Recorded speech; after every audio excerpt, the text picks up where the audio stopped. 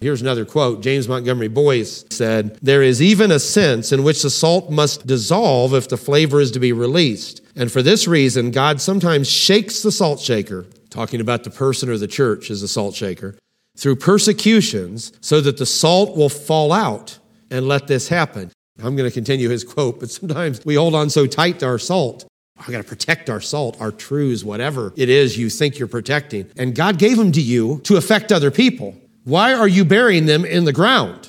He has to take us through some kind of shaking to get the salt out of the shaker. That's how you get salt out of a shaker. You got to shake it. If a church will not be salty, it just wants to treasure everything up and hoard it for their own sake, God will shake the salt shaker until it finally starts to shake out and affect what he wants to have affected. He goes on to say, "I should add a fact that it's well known to the medical world. If a body does not give off salt through perspiration, what happens? It retains water and it becomes bloated. In the same way, the church will become bloated and desperately unhealthy if the salt is not dispersed in this work of preservation." Let me tell you what will happen to a church or a body of churches who refuses to share the truth of the Word of God with this world, who is so insulated and insular that they've sealed the salt shaker. So no salt can get out to this world. No precious truths could possibly get out there, the very place they're needed most. I'll tell you what will happen. Listen to what he said. If you retain your salt, you become bloated. That's how people become so arrogant and bloated in their own self-esteem. But that bloating is a terrible thing. It's not a positive thing. The salt has to leave the body in order for it to be effective. And the balance of that salt has to be proper in the body, which means we have to have a certain amount in the body and a certain amount being released by the body to keep our balance of salt correct, which would lead into a whole lot more side issues if we got into that. A similar concept to the loss of a church's salt is found in the warning that Jesus gives that church of Ephesus about losing their first love that Brother Hannawalt led us to. Revelations 2:4. I'm not going to go into that in depth because I already touched on it, but I want to mention that one more time because he does give a solution. He doesn't just say, you've lost your first love and you're done, you're lost. If you stay in that state and become reprobate to where you don't want that love anymore, you have no desire for it, and no matter what happens, you'll never return to your first love, you would be reprobate. If you're a believer who once had that first love, because these have to be people that had it, you can't lose some you didn't have, right? So if you're a believer who once had that first love and you've lost your first love, there's only two directions you can go. You could either return to your first love or you can refuse to return to your first love. And if you get to the place, including as a believer who once had that first love, where there's nothing that God could ever do other than taking your will to cause you to ever return to your first love, then you're reprobate. Because how can he ever reach you unless he turns you into a robot? If there's nothing that could ever happen that would cause you to return. But Jesus does leave a way of escape from that condemnation. He gives very clear instruction in the very next verse. That was Revelation 2:4. Revelation 2:5, he tells you what to do if you lose it. Same thing would be true if you're starting to lose your saltiness or if you've lost your saltiness. He said, remember therefore from whence thou art fallen and repent. In other words, like an alcoholic, you have to recognize they're an alcoholic before they can ever really get any help. You've got to recognize, I've left my first love. I've lost my saltiness. And that's not good, and I've got to get it back. And repent, which means you turn to God and say, Lord, I'm sorry I've lost this. I'm sorry I don't have the love I should have for you and your people. I'm sorry I'm not salty like I should be. Will you help me, Lord? And then he says regarding your first love to do the first works. Well, we can get in a lot of detail on that. We talked about it some time back when we went through these chapters in a Bible study. But let me just give you one example. And this would mean you'd have to do a little homework, depending on your situation. But what were the first things that made you salty? What was the first thing that made you love the Lord? What was going on in your mind and in your heart when you first began to grow in your love for God? That burst of love that came upon you. And then as it started to increase and you started to love him more, what was going on? What were you doing? What were you thinking about? This is one of the reasons why it's so important to recognize that there are sources we have to go to. You might say, well, I don't feel like going to church. But maybe that's where you found your first love. Go back to where you found your first love. You need to get back in church. Go to more services than you've been going to. Get more involved. Do all those things. Get back to the place where you were at. And it's more than just going to church. It's your state of mind. It's a feeling you have. It's your recognition of God's greatness and his love for you. Get back to that. But notice it doesn't just say, ask me to give you your first love back. That'd be nice if it was that easy, wouldn't it? Lord, just return my first love to me. And all of a sudden tomorrow I wake up just brimming with love. No, he said, do the first works, which means what were the things you were doing that brought you into a closer relationship with me? What were you doing when you felt closer to me? Were you praying more? Were you reading your Bible more? Were you thinking about me more? Were you talking about me more? Were you spending more time with my people? What were you doing when you were growing in your love for me? And again, I'm paralleling this with salt. We haven't left that subject. Same thing if you lose your saltiness. What made me salty? When did I really feel like I had that salt? What was going on? Where was I at? What was I thinking? What was I feeling? What was I doing? The different people I was talking to, what kind of people were they? You know, that'll help make you salty if you're around salty people. Well, wait a second. You know one of the things that's happened? I've started to spend a lot more time with worldly people. I started to spend a lot more time in worldly environments. I haven't been to church as often. I haven't been in the Word of God as often. I haven't been feeling the Spirit of God as consistently as I used to. Go back and do the first works. Some of those things may be works in ways you don't think they are, but they're work if you don't want to do them. You're saying, well, it's kind of a labor. I'm so comfortable with my carnal crowd. I'm sure you are. That's what carnality will do. It'll make you comfortable. Comfortable in your grave clothes is what you're getting comfortable in, because that's what you're dressing up for, is the grave if you're getting comfortable in a carnal environment. You got to get out of that carnal comfort zone. So what was I doing? Where was I at? And I mentioned people. People are important. What kind of people am I surrounding myself with? Are they salty people? You know, one of the quickest ways you see people lose their salt, and let's take another parallel, lose their good spirit, is to spend time with people that don't have a good spirit. Spend time with people that aren't salty. You wonder, well, why am I getting so critical? I hope you can recognize this in yourself if it happens. I'm not thinking of anyone in our building tonight, all right? But we all have this potential. I hope if you start getting a critical spirit, you recognize that in yourself and say, wait a second. Maybe you aren't even ready to ask why, but I feel like I'm more critical. I have a critical spirit. Well, what kind of people are you around? What kind of things are you letting go in your ears and into your heart? Are you spending time with people that are critical? And unfortunately, sometimes they'll even cauterize themselves to what's going on in church because they want to have something to criticize. They're not happy in their own heart. And the church could be in a wonderful place, but they aren't. There's something they're not happy with, so they get in a critical spirit. And then people in that state, God in heaven help you if you get in this state, unless you've got a godly reason to do it. If you've got a godly reason, you better be critical if there's something that needs to be corrected. If there's something ungodly going on, you should be critical about it. I'm using being critical as an example. There's lots of things you could put in here that would cause you to lose these things that we're talking about with your first love or your salt or your good spirit or other things. But God help us not to lose those things. If we have lost, as I started saying, or are losing our first love or our salty spirit, we have to first be willing to recognize that something's wrong. Most time people don't want to look in the mirror and say, you know what, something's not right in my spirit. You know, that's one of the best things you could ever do is look in the mirror, whether it's a natural mirror and you can see your puckered up expression or you're angry or irritated or just unapproachable look that's on your face, or if it's a spiritual mirror and you're looking in the Word of God and you're thinking, something's not right in my spirit. That's one of the healthiest things you could ever do is recognize that your spirit is not right. I'm losing my salt. I'm losing my first love. I'm losing the good spirit I had, my positive feelings about the things of God. You've got to recognize that. That's what Jesus was referring to, and he said, remember, therefore, from whence thou art fallen. It's just like the song, remind me where you brought me from and where I could have been. Look back, not only where he brought you from, but look back to where you were after he brought you out. Look back, not just the beginning in terms of how bad off you were, but look how well off you were when he brought you out of the deep miry clay. And now you're wanting to go back into that miry mental state? Go back, look back. How did I feel when the Lord picked me up and pulled me out of the sucking grasp of that deep miry clay? How did I feel when I broke out and he set me on a solid rock and I felt a solid foundation under my feet and I was loosed from that condition that was binding me? What did it make me feel like? Lord, take me back to the joy of my salvation. David knew the judgment he was under with what he did with Bathsheba. And one of the statements he said, restore unto me the joy of my salvation. He recognized there had been a fall and something had to be corrected. God help us to get back the joy of our salvation if we've lost something, that we'll recognize it. I said, like an alcoholic, if you're an alcoholic, you got to be able to recognize and admit to yourself that you're an alcoholic before you can make any progress of breaking free of that condition. And in our spiritual life, we have to be willing and able to see ourselves as we are, not in the light of our own sometimes overinflated, blindly biased, or even proud refusal to realistically assess ourselves, but in the light of the Word of God.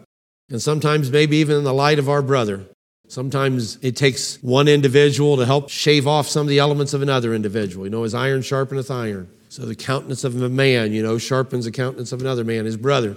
Sometimes it takes another person to say, listen, and we have to be able to accept this. We have to be willing to give it in the right spirit, and we have to be willing to accept it in the right spirit. Both the giving and receiving of this has to be in the right spirit.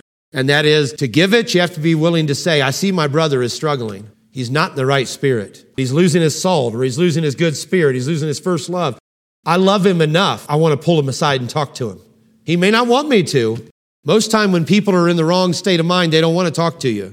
And they do everything they can to avoid a conversation. And every time I got close to them, they turned and started going another direction. They looked off somewhere. They tried to start a conversation with somebody else because they knew in their heart there was something that needed to be dealt with, but they did not want it dealt with consciously or unconsciously. So they give you the cold shoulder, or they walk away or something to avoid the conversation. I've watched ministers do it and saints do it as well. If you love somebody, do your best to reach out to them, even when they don't want to be reached out to. You have to do it in the right spirit, though, not in a condescending way like you're above them, not in some kind of an arrogant way, but in love, in love, in love. Everything we do needs to be in love. And then the person, if they're going to benefit from it, is going to have to be able to respond in the right spirit. They're going to have to be able to say, you know what, I've got to be humble enough that I can take correction or I can take direction. Maybe my brother is not trying to correct me. He's just trying to help me. He's trying to tell me, look, something's wrong with your spirit right now. You've got to get your spirit right. Something's wrong. This isn't good. It's not healthy. It's going to destroy your relationship with the Lord and his people for that matter. And you're going to have to be willing to accept that and do it in the right spirit. So once we break free of the bondage of our own self-inflicted and sometimes even light-resistant blindness, we'll be able to see how far we've fallen. And if we sorrow over what we see, then that sorrow will lead to repentance. And then that will lead to the removal of whatever has to be removed that caused the sorrow. If it's some state of mind we had that needs to be put away, if it's some actions, whatever. And it will also lead to a hunger for those first works that were the expressions of our first love, for that state of saltiness. I want to be salty again. You have to have that hunger to want to get back to that place. If we don't make the corrections necessary to restore our first love, then the salty savor of our spiritual connection with God and the salty seasoning that we're intended to be in the world around us by sharing that salt will not only fail in its purpose, it will potentially cause us to lose our place as a child of God or as the people of God in this world. What this saltiness is talking about more than anything is distinctiveness. That we have to be different as the people of God from the world around us. Not separate in the sense that we don't touch them or let them get close to us, or we don't let them hear the word of truth, or we don't go out in the world trying to save people, but distinct. Separate from sin, but not separate from sinners. Jesus was not separate from sinners. He was absolutely separate from sin, though, wasn't he? He never sinned. He never did anything to make himself spiritually unclean. But he sat down to dinner with sinners, didn't he? He got rebuked for it. What are you doing sitting with these wretched individuals? It's because it's sin that's my enemy, not the sinner. See, the self-righteous make sinners the enemy as much as they do sin. But those that desire God's righteousness for themselves and for others make sin the enemy, not the sinner. So they're looking for the sinner in love, trying to get a hold of them and affect them in a positive way. They don't want to be affected by the sin. They certainly don't want to get involved in anything sinful, but they want to affect and help the sinner. I'll give you a few more quotes. Told you I was going to give you a number here in this last class we have on salt, because I'm gathering up all the quotes that I've found through the years I thought were really good on this subject from a variety of authors. And as I say once in a while when I'm giving a lot of quotes, by no means do I agree with all the doctrine some of these men espouse. Some of them I am vehemently, and I mean that as strong as I said it, opposed to some of their doctrines. That doesn't mean they didn't have certain truths and they didn't have certain insights and that God didn't touch their mind in certain areas that are worth repeating. And so I'm going to repeat those. But I want you to remember, as I say periodically when I'm giving a lot of quotes, that does not mean, and I'm definitely is the case with the one I'm about to quote, does not mean that I agree with their theology in all their areas. It just means that God gave them a piece of insight somewhere. John Stott stated that if Christians become assimilated to non-Christians and contaminated by the impurities of the world, they lose their influence. The influence of Christians in and on society depends on their being distinct, not identical. Too many churches in our modern world are trying to get as close to the world as they can with the idea that if we get close enough to them, they'll be comfortable enough to want to just make that small step from their carnal life into the church. It should not be a small step in terms of a spiritual step between the world and the church. It should be a very small step in terms of us making it easy for them to come to the church. But it should not be a small step in terms of us making it easier than God does to be in a relationship with Him. You follow the difference? We should make them as welcome as possible. Make it as easy as we can for people to hear the Word of God, feel the Spirit of God, come into the church if they've gotten to that place where they're feeling that drawing power to come into the church. But we cannot span the gap between man and God with anything less than what God spans that gap with. He spans that gap with His Son, and they're going to have to accept His Son, not on their terms, not on terms that are comfortable for them, but on His terms. He goes on to say, Dr. Lloyd Jones emphasizes this, and he quotes him saying, "The glory of the gospel is that when the church is absolutely different from the world, she invariably attracts it. It's then that the world is made to listen to her message, though it may hate it at first." Let me tell you something very powerful, if you didn't already get this point in that statement about how when the church is absolutely different from the world, the church, invariably attracts it. When the church starts lowering its true standards of biblical holiness, starts compromising and adulterating its theological truths to try to reach the world, something is seriously wrong with the church. Some may say, well, the world is not responding to our truth, so we've got to make it more user-friendly, or we've got to change things up a little bit to make it more accessible, more comfortable for the world. You want to know why the world hasn't been responding to so many of the messages that are going on in the Christian or pseudo-Christian churches of this world? It's because they're not powerful enough. They're not holy enough. They're not high enough. And so because they're not high and holy and powerful and anointed and weighty enough, they aren't reaching them. So instead of going higher to try to reach the ones that are lower, they go lower to try to reach the ones that are lower. That sounds reasonable, doesn't it? If you want to reach someone that's lower, you got to lower yourself. Now, you might have to lower yourself to reach down, but I'm talking about lowering your standards of truth and morality and other things. No, invariably, as he said, the higher the church gets, the more magnetic the pull becomes. It's the opposite of what you think would happen. You'd think the further we get in terms of holiness, the more the world will reject us. Yes, and the more powerful the magnet will become, the harder it will pull on people. Knox Chamberlain explains that Jesus' language in Matthew 5:13 cautions us against so narrow an interpretation of salt that aspects of its meaning are omitted, and against so complex an interpretation that the verse's primary lesson, which is salt's great usefulness and its potential uselessness, is obscured. He goes on to say, Jesus' followers are a preservative in a fallen world, a retardant against the sinful society's otherwise rapid decline and decay. If the disciples are to fulfill this calling, it is vital that their own identity be safeguarded, that they not lose their saltiness, that they live as the persons described in verses 3 to 12, and that they not allow the surrounding culture to squeeze them into its own mold. As salt flavors as well as preserves meat, disciples are also a seasoning for the world. Not only do they resist the culture's evils, as Messiah's representatives in the world, they overcome evil with good, as you see in Romans 12:21. Probably verbal testimony is especially in view to match the visible one of Matthew 5:14 to 16. While their witness will evoke violent hostility from some, as in Matthew 5:11 to 12, others will find it a life-giving savor. Let disciples beware lest they become tasteless. The Greek word for tasteless, I mentioned this earlier, but I didn't talk about the Greek word. The Greek word for tasteless is moranthe. Does that sound anything like any of our modern English words? I'm going to pronounce it again. Moranthe. I just gave it to you, didn't I? Sounds like the word moron, doesn't it? Sometimes I talk about knuckleheaded people as morons, and my wife gets a little sensitive to that and worried that people will think I'm being offensive to folks that don't have the higher intelligent level, which is not at all what I'm thinking. I'm talking about people that are morons by choice, not by birth, people that are morons by their actions and their words. I'll try to cease and desist from calling people that, even if they might deserve it. But there's a good biblical reason, because that's where we get this word from. The word moranthe is to be tasteless. It actually means, in its root, to become foolish.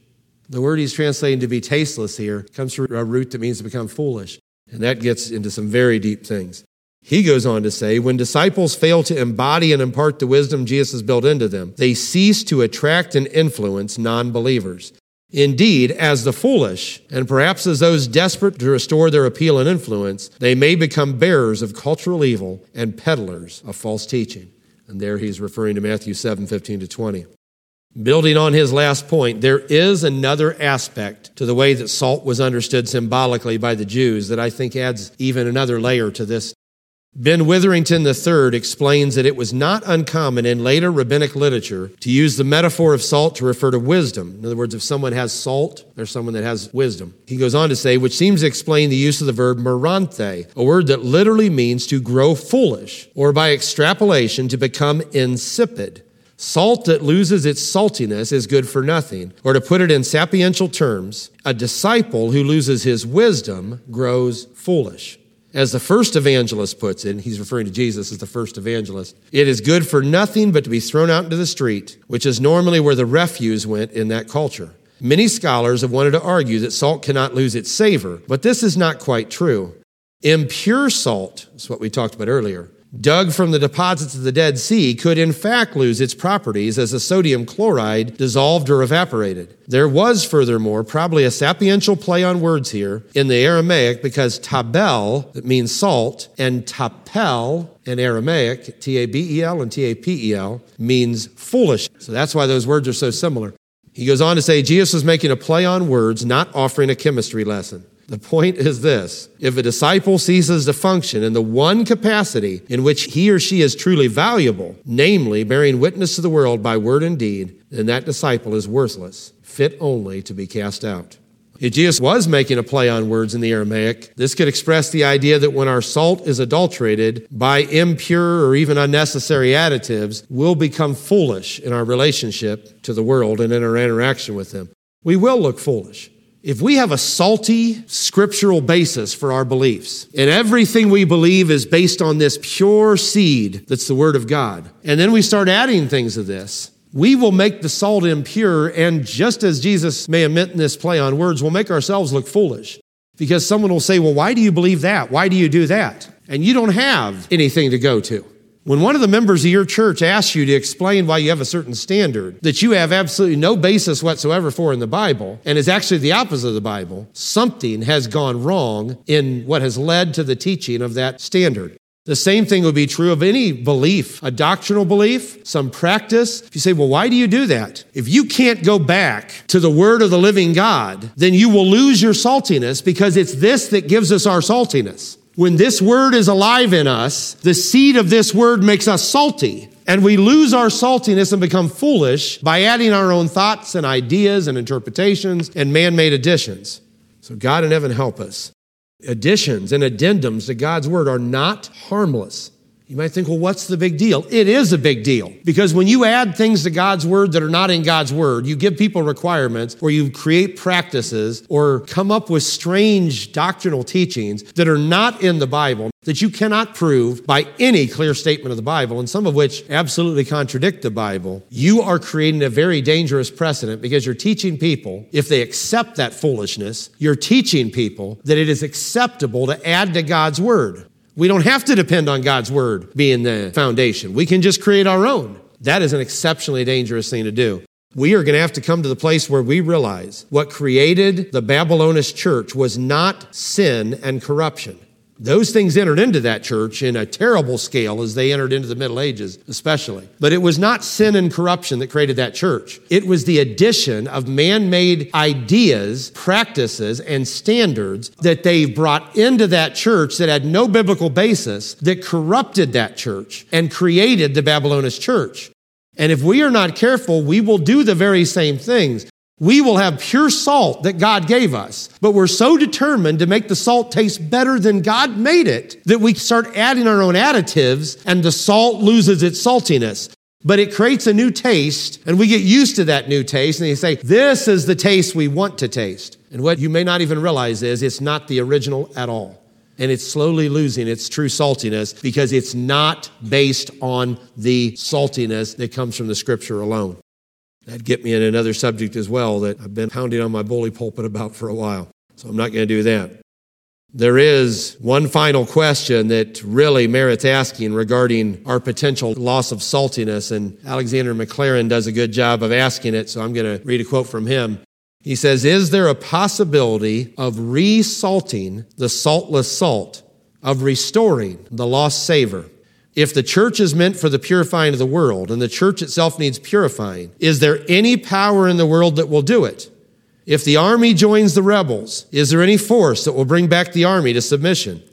Our Lord is speaking about ordinary means and agencies. He's saying, in effect, if the one thing that's intended to preserve the meat loses its power, is there anything lying about that will salt that? So far, then, the answer seems to be no. But Christ has no intention that these words should be pushed to the extreme of asserting that if salt loses its savor, if a man loses the pungency of his Christian life, he can never win it back by going again to the source from which he received it at first. That's the going back to our first love. There is no such implication in these words. There is no obstacle in the way of a penitent returning to the fountain of all power and purity, nor of the full restoration of the lost savor, if a man will only bring about a full reunion of himself with the source of that savor.